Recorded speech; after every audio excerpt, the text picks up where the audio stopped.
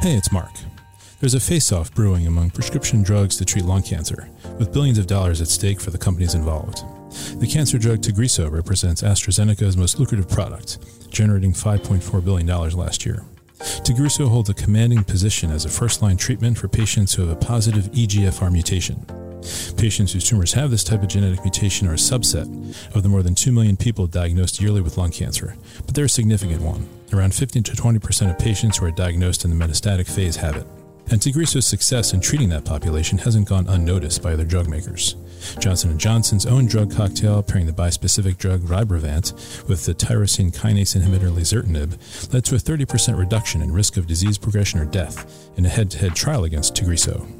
But AstraZeneca isn't standing still. It's been testing Tagrisso along with chemo in the same setting, and data from its FLAURA2 trial demonstrated a roughly 9-month benefit in risk of disease progression or death for the decreased Tagrisso chemo combo versus Tagrisso alone. That's about 2 months better than J&J's combo. As analysts now debate whether Tagrisso can blunt the challenge from J&J for share of the first-line EGFR mutant NSCLC market, Arun Krishna, VP and head of the U.S. lung cancer franchise at AstraZeneca, joins us on the podcast to discuss how the FLAURA2 data can help Tagrisso differentiate itself and just maybe hold on to its lead in lung cancer. And Lesh is here with a health policy update. Hey, Mark. Today I'll give an update on Monica Bertagnoli's nomination to head the National Institutes of Health following a Senate Help Committee hearing last week. And Jack, what's trending in healthcare this week? This week we're talking about hazardous drinking products, TikTok's bed rotting trend, and the impact of GLP-1 weight loss drugs on the gambling industry.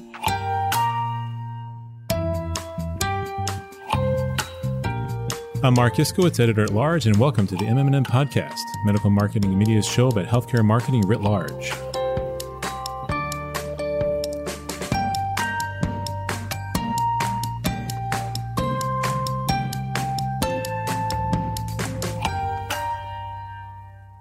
Hi, I'm pleased to be welcomed today by Arun Krishna, the VP and head of the U.S. lung cancer franchise at AstraZeneca. Arun, how are you doing today? Excellent, Jack. Happy to be on board as well. I'm really pleased to have you on the show. Obviously, some really interesting news that came out from AstraZeneca recently. Can you walk me through the phase 3 trial results for Tagrisso and chemotherapy and kind of give us a high-level overview of some of the most meaningful results? Yeah, absolutely. Yeah, it's great to see positive high-level results of the study we call FLAURA2. It's a follow-on study, which was previously we had FLAURA, which was a Tagrisso or osimertinib as a monotherapy compared to current standard of care. Here, FLAURA2 is combination of Tagrisso, or you could call osimertinib, in combination with chemo. The high-level results was presented at WCLC, the World Lung Conference at Singapore. And it was great to see the positive results and some of those meaningful endpoints which we were measuring actually hit. So the first one was progression-free survival. What we were able to demonstrate was we were able to see a 9-month increase on progression-free survival of the experiment arm, which in this case, osimertinib versus chemo, versus the comparator arm, which is osimertinib as a monotherapy. We also looked to see whether there were any profound safety signals during this study, and we can say that it was very comparable to that of the standard of care arm as well. Excellent. So I appreciate you giving us the background there. I guess on the go forward, what does that look like in terms of next steps, whether that is a phase? I'm kind of curious where it goes from here in terms of any sort of regulatory steps or, what the next phase of this is. Yeah, absolutely. So when you think about any phase 3 study, as we saw, this was a positive readout of FLAURA2 phase 3 study at WCLC. The next steps, of course, is for us to have ongoing discussions with FDA, EMA, and other regulatory bodies across the world, and hopefully go through the relevant timelines to make sure that we are then available for patients at the time of approval. And that is the standard process that we follow as any pharmaceutical company would. The impact, so I think if I just rewind, osimertinib or Tagrisso has been approved for patients who have a positive EGFR mutation. This is a specific type of mutation which, certain types of lung cancer patients could have. And it's around, the prevalence is around 15 to 20% of patients who are diagnosed in the metastatic phase have an EGFR mutation. So it's quite a significant population. So this drug is specifically for them. The FLORA-2 study, as I said, was in the late stage or in the metastatic stage. So these were patients who had either locally advanced, which are stage 3B and C, or stage 4 disease as well. And I'm curious how these results help you differentiate yourself in what is increasingly becoming a very competitive space. I know that each drug maker kind of looks for their different angle to say, this treatment may work, but this is the one that you really want to go with. How do these results play into that dynamic for you? Oh, yeah, spot on. So, a lot of times, when you think about lung cancer as a treatment option for patients who have lung cancer, the first and foremost thing one should be doing is to be able to test for your biomarker status. This is the most crucial and critical aspect of it, because if you're able to test for your biomarker status, you are then able to provide the necessary treatment which addresses the biomarker, which in this case, testing for an EGFR positive mutation is critical, because if you are positive EGFR, then you have TKI as an option for your treatment, and Tagrisso is your third generation TKI, which is the current standard of care in these patients. So first and foremost, to your point, it's extremely important and relevant to test the biomarker status. If you're able to test the biomarker status, then you're able to tailor the necessary treatments and therapy to that patient. So within that context, Tagrisso as a monotherapy has always been the backbone for patients with EGFR positive results.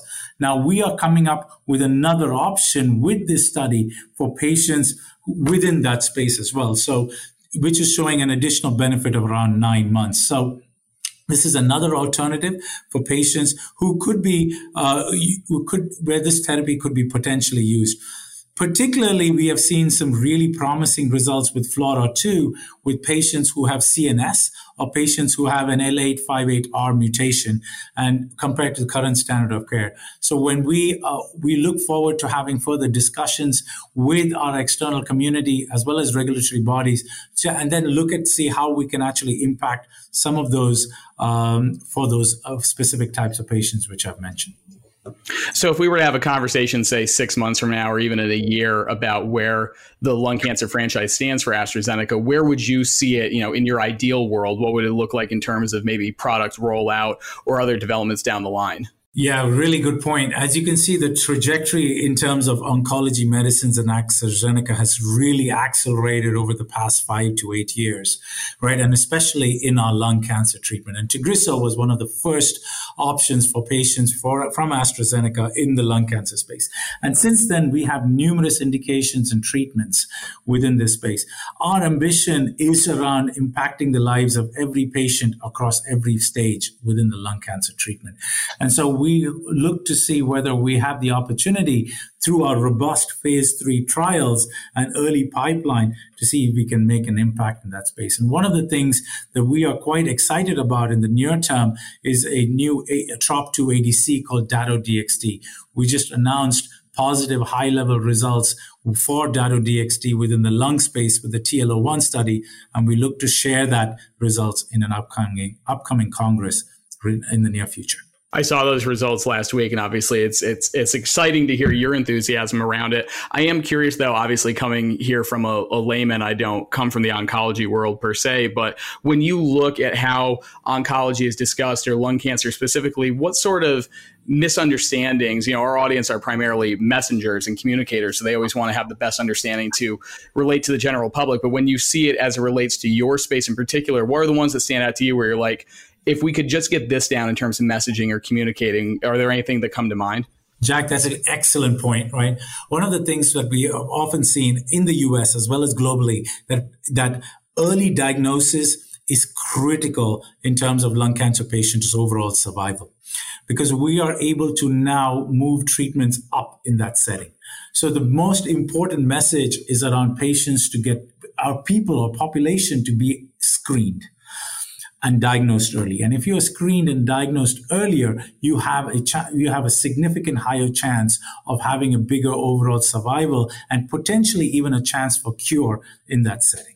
So most patients are diagnosed late currently, and if we can move that up through screening, IPN detection, which is incidentally pulmonary nodule detection, and clinics, we're able to then get patients treated earlier And by getting patients treated earlier, we have that much chance of improving their survival, but potentially even cure. So that, to me, is the number one message. The second message is, every time you're diagnosed with lung cancer, ensure you know your biomarker status.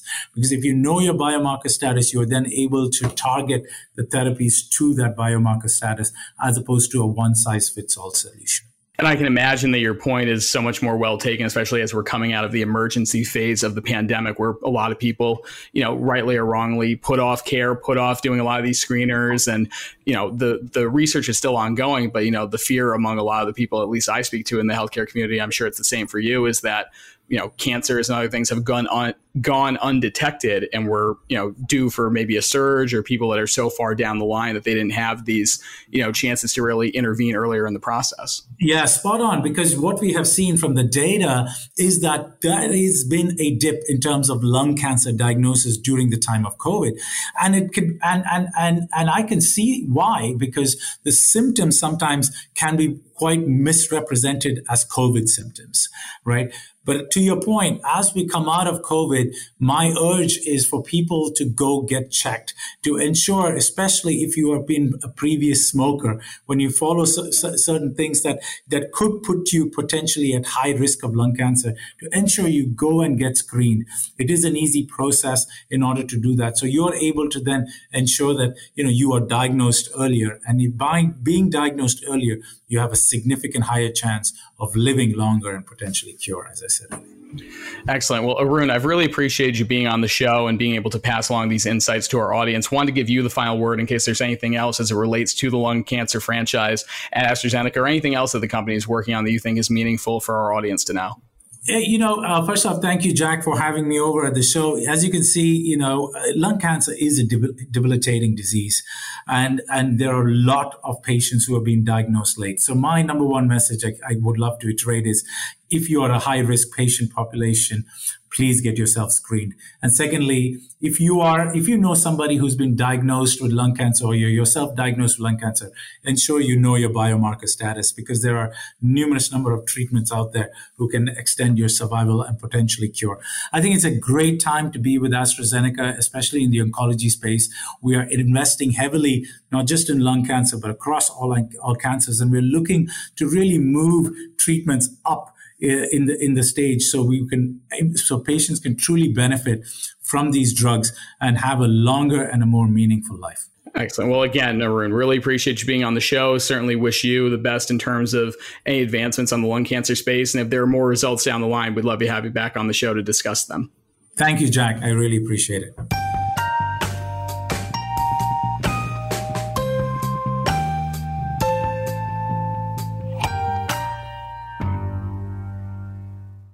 Health Policy Update with Lesha Bouchak.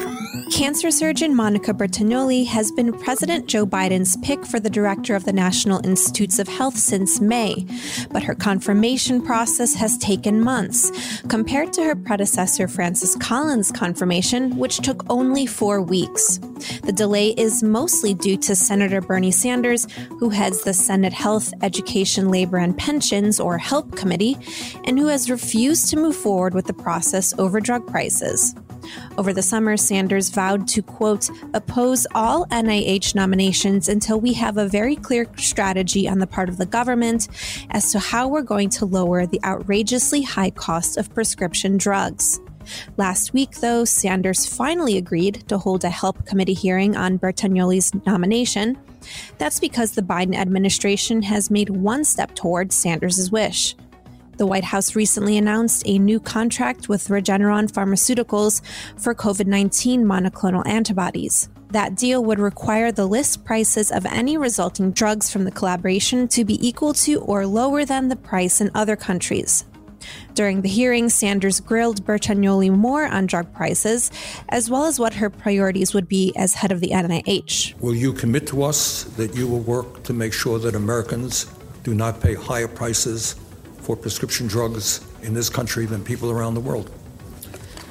Chairman Sanders, it would be a great honor to be able to work with you to make sure that the American people have access to the care that they need to live long and healthy lives. Other hotspot issues that arose during the hearing included Republican questions around how Bertagnolli would restore public trust in the beleaguered agency since its struggles during COVID-19, as well as issues like gain-of-function research and transgender youth care. The committee will vote Wednesday to decide whether they will send Bertagnolli's nomination to be approved by the Senate. I'm Lesha Bouchak, senior reporter at MM&M. Trending. And this is the part of the broadcast when we welcome Jack O'Brien to tell us what's trending in healthcare this week. Hey, Jack. Hey, Mark. So I want our listeners to beware of what you drink. We have 2 recent headlines here about ingesting products that may be hazardous to your health or the health of your loved ones. Late last week, the American Academy of Pediatrics warned that powdered drink mixes that are widely promoted as, quote, toddler milks for older babies and children up to the age of 3 are unregulated, unnecessary, and, quote, nutritionally incomplete. The drinks are often advertised towards parents on social media platforms like TikTok and often contain added sugar and salt. The AAP criticized manufacturers who often produce the top brands of infant formulas and package them with similar labels and sell them in the same store aisles for making unproven claims about how the drinks can boost kids' brains or immune systems. Also earlier this week, parents alleged in a wrongful death suit against Panera Bread that a 21-year-old with a heart condition died after consuming a heavily caffeinated energy drink at the fast casual restaurant chain that she may have believed was a regular lemonade. The suit alleges that Sarah Katz was diagnosed with long QT syndrome and experienced cardiac arrest after drinking a charged lemonade at Panera. The lawsuit says Katz was, quote, reasonably confident that it was a traditional lemonade and or electrolyte sports drink containing a reasonable amount of caffeine safe for her to drink, and charges that Panera misled consumers by not properly labeling charged lemonade as an energy drink in stores. I can tell you that I've been to Panera a number of times and have never come across the charged lemonade, but as someone who lives with a heart condition, you do find yourself being extra mindful, I think, of drinks and what their caffeine content is. Lesh, I'm curious your take on either one of these stories, frankly, in terms of what it means for consumers. Yeah, you know, the Katz story, I looked up the charged lemonades because I've also never come across them at Panera. And apparently a regular size of one of these lemonades contains around 260 milligrams of caffeine, which to put into context is equivalent to about 4 shots of espresso.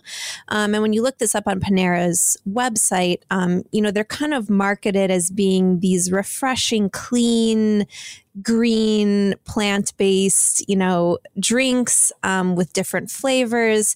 And it's not really clear how much caffeine is in them. So it appears it's been sort of misleading customers. But it's interesting because a TikTok actually went viral about this drink about a year ago where a girl said she was, you know, doing some work at Panera regularly and was drinking these lemonades and starting to feel like the Hulk and not knowing why until she realized how much caffeine they had in them. So I think they were maybe a little negligent with some of their marketing around this product. Yeah, Mark, I want to bring you into the conversation because I also saw that, Lesh, in the stories that were writing about this, that clean comment kept coming up. And I don't even know what that really means when it comes to a drink or plant-based. I think a lot of drinks are ultimately plant-based. I don't know. It was interesting. But Mark, what's your take on all this? Yeah, my kids and I always laugh when we see that "Eat Clean, Bro," billboard along the turnpike. But to add to that little context, over the summer we had spoken about Logan Paul's energy drink in the context of Senator Chuck Schumer's calling on the FDA to investigate the beverages, as he put it, absurd caffeine content in his letter to the agency, as well as its marketing targeting kids on social. Well, Prime Energy, as Jack pointed out then, has about 200 milligrams of caffeine, which is the equivalent of 1 to 2 8-ounce cups of brewed black coffee. And the Mayo Clinic says on average 400 milligrams of caffeine per day is safe for adults, though obviously the drug affects people differently, as in the case of Katz. She had this pre-existing condition. And Paul's drink also comes with a warning label, which doesn't seem to have been the case here with Katz's lawsuit. So some important differences there. And obviously we see the need for being really clear in how you market this stuff. Absolutely. No, certainly for consumer safety, if nothing else. Lesha, I want to throw it to you for this next story because you've gone down the TikTok rabbit hole again and come up with something that I guess a number of people wouldn't have an issue with, but some people also see it as kind of a slippery slope to the opposite of self-care. Sure. So for baby boomers, turning your brain off after work might have involved sitting in front of the TV with dinner and a beer. But for Gen Z and millennials, turning your brain off after work could mean taking part in the latest TikTok trend called bed rotting. Across the app, people have hopped on this trending hashtag to show how they rot or stay in bed all day long. Bed rotting usually entails snuggling under the covers, often in pajamas, with Netflix on your laptop or TV for hours. People are often bed rotting while mindlessly scrolling on the phone. And it really refers to this idea of shutting yourself off from doing any work, any chores, and avoiding any form of socializing, all in the name of rest and self-care. However, bed rotting can become a slippery slope away from self-care and into depression. And I'll use an example of one girl who posted a video who noted that she was finding herself bed rotting on a daily basis, and it was becoming a problem. And she said, "I've reached a stage in my life where rotting has become habitual. It seems like the most natural thing to do for me, but it doesn't feel good anymore. It doesn't feel good to never leave my apartment or scroll for hours on TikTok, feeling my anxiety build up and not taking any steps to relieve that. I don't know how to address it, but I'm acutely aware of it. I need to change because I can't keep living like that. It's literally eating up my brain." And a lot of commenters agreed, noting that they are experiencing the same problem. So this is really an area that can be gray because, it's kind of a fine line between what constitutes self-care and what might be veering into exacerbating mental health issues. I was curious if either of you had thoughts on that. Yeah, I'll hop in first, and then Mark, I'm curious to hear your thoughts. As with anything, I'm always good for a lazy day. I think that my fiance can attest that there's nothing I love more than just a time where I can turn my brain off and not have to socialize and not be on, as we were talking about off air. But when you get into the habit of doing it every day or for these prolonged periods of time, it's no question that it suddenly goes from self-care to self-destruction in some sort of way and can feed into these other mental health or behavioral issues that people have. Mark, I'm curious what you think about bed rotting. Have you ever bed rotted? I have not, although I have spent, my time in bed, but I have not crossed over into bed rotting trend per se. But it reminds me of a piece that I read in Time over the summer that kind of pointed out an interesting trend. As the article put it, we've reached peak therapy, so to speak, where we have all these athletes, celebrities, politicians, obviously people on TikTok talking about their mental health struggles.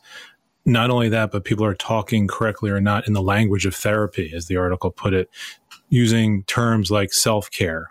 And, but do they, are they kind of, self-diagnosing themselves in the wrong way here, and so the article was kind of trying to figure out what's at the same time we have all of this, increased awareness of mental health, the trends are going in the wrong direction. 1 in 8 U.S. adults now takes an antidepressant. 1 in 5 has recently received some kind of mental health care, an increase of almost 15 million people in treatment since 2002. So the trends are not going in the right direction.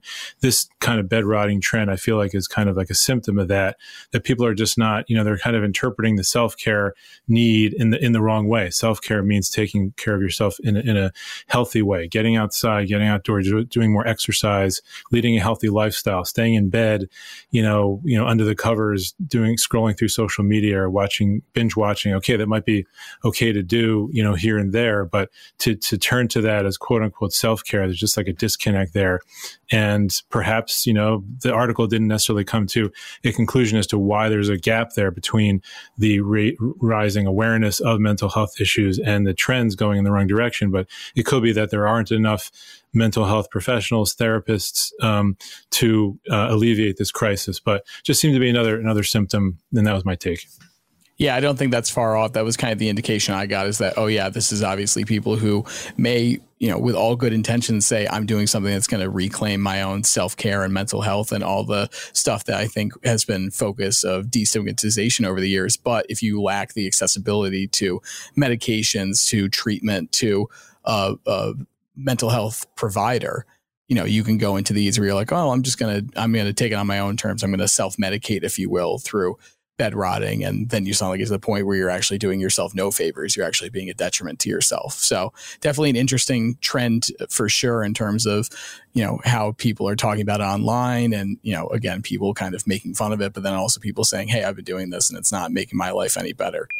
Speaking of people doing things off label or maybe kind of doing things on their own, MO, we've talked a number of times on the show about the GLP-1s, the weight loss drugs that have really kind of revolutionized the weight loss and physical fitness conversation in this country. And a recent report from Bank of America to its clients laid out the pros and cons of more people asking their doctors for access to these GLP-1 drugs.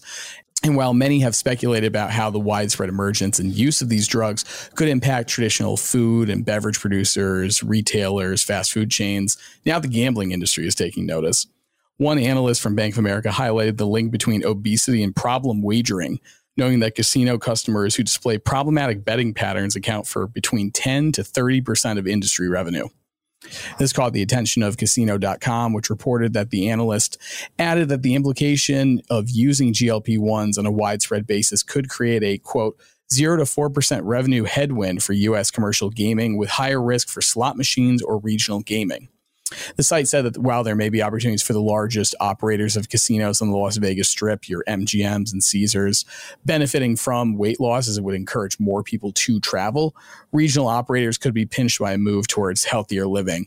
I have my own thoughts on gambling and betting and all of that, and that's obviously not where we're going to take the conversation. But interesting, Mark, that there is this kind of angle where it's saying like, hey, we've had this widespread discussion about the impact of weight loss drugs, but here's how it could affect this one industry in particular that's maybe outside of the mainstream focus.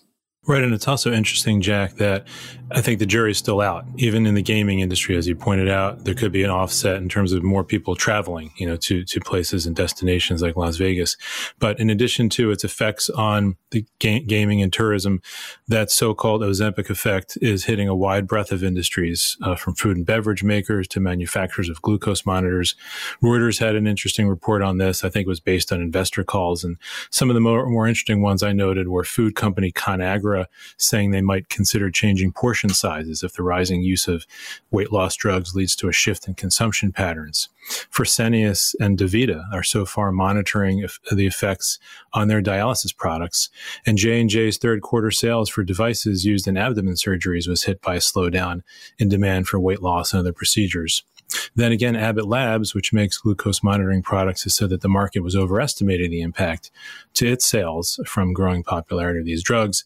And J&J's CFO went so far as to say the use of the drugs could eventually make patients eligible for procedures like hip and knee replacements or other orthopedic surgeries. So it seems to be cutting both ways. It's interesting you bring up that point about the Abbott that was on their investor call last week after they released their earnings. And I know that made quite a few ripples in the industry with people saying like, if Abbott's taking that stance on it, given where their business is, I wonder how they're reading the tea leaves. Lesh, I'm curious. I mean, we were just in Vegas, so the idea that we're talking about gambling is kind of on the nose. But just your thoughts on kind of the effect we could be seeing on weight loss drugs, maybe outside of the main category that we had been focusing on. Yeah, I mean, I think it's really interesting that they've been starting to see at least initial evidence that, these drugs might potentially also be able to curb other forms of addiction, drug, alcohol, and tobacco use disorders, for example. The science isn't quite there yet. There was a 2022 study published in the British Journal of Pharmacology that noted that initial studies in rodents and non-human primates have demonstrated a reduction in intake of alcohol and drugs of abuse, and clinical trials have been initiated to investigate whether those preclinical findings can be translated to patients. So we're still a ways away from knowing with certainty that they could work for other issues, as we know they do work for weight loss and curbing appetite. But I do think it's definitely fascinating to see how that rolls out and how that impact will be felt in those areas. Yeah, I think it's something that you kind of touch on there where there's so much other research that shows promise in tackling other aspects of the brain and human behavior. It'll certainly be interesting to see how that all shakes out as we get the results in the future. But as for right now, I guess, gaming industry, beware. Lilly and Novo are coming for you. Indeed. All right, thanks for joining us in this week's episode of the MMM Podcast. Be sure to listen to next week's episode when we'll be joined by Justin Steinman, Chief Marketing Officer at Definitive Healthcare. That's it for this week. The MMM Podcast is produced by Bill Fitzpatrick, Gordon Failer, Lesha Bushak, and Jack O'Brien. Our theme music is by Sizium Sohn. Rate, review, and follow every episode wherever you listen to podcasts. New episodes out every week. And be sure to check out our website, mmm-online.com, for the top news stories in pharma marketing.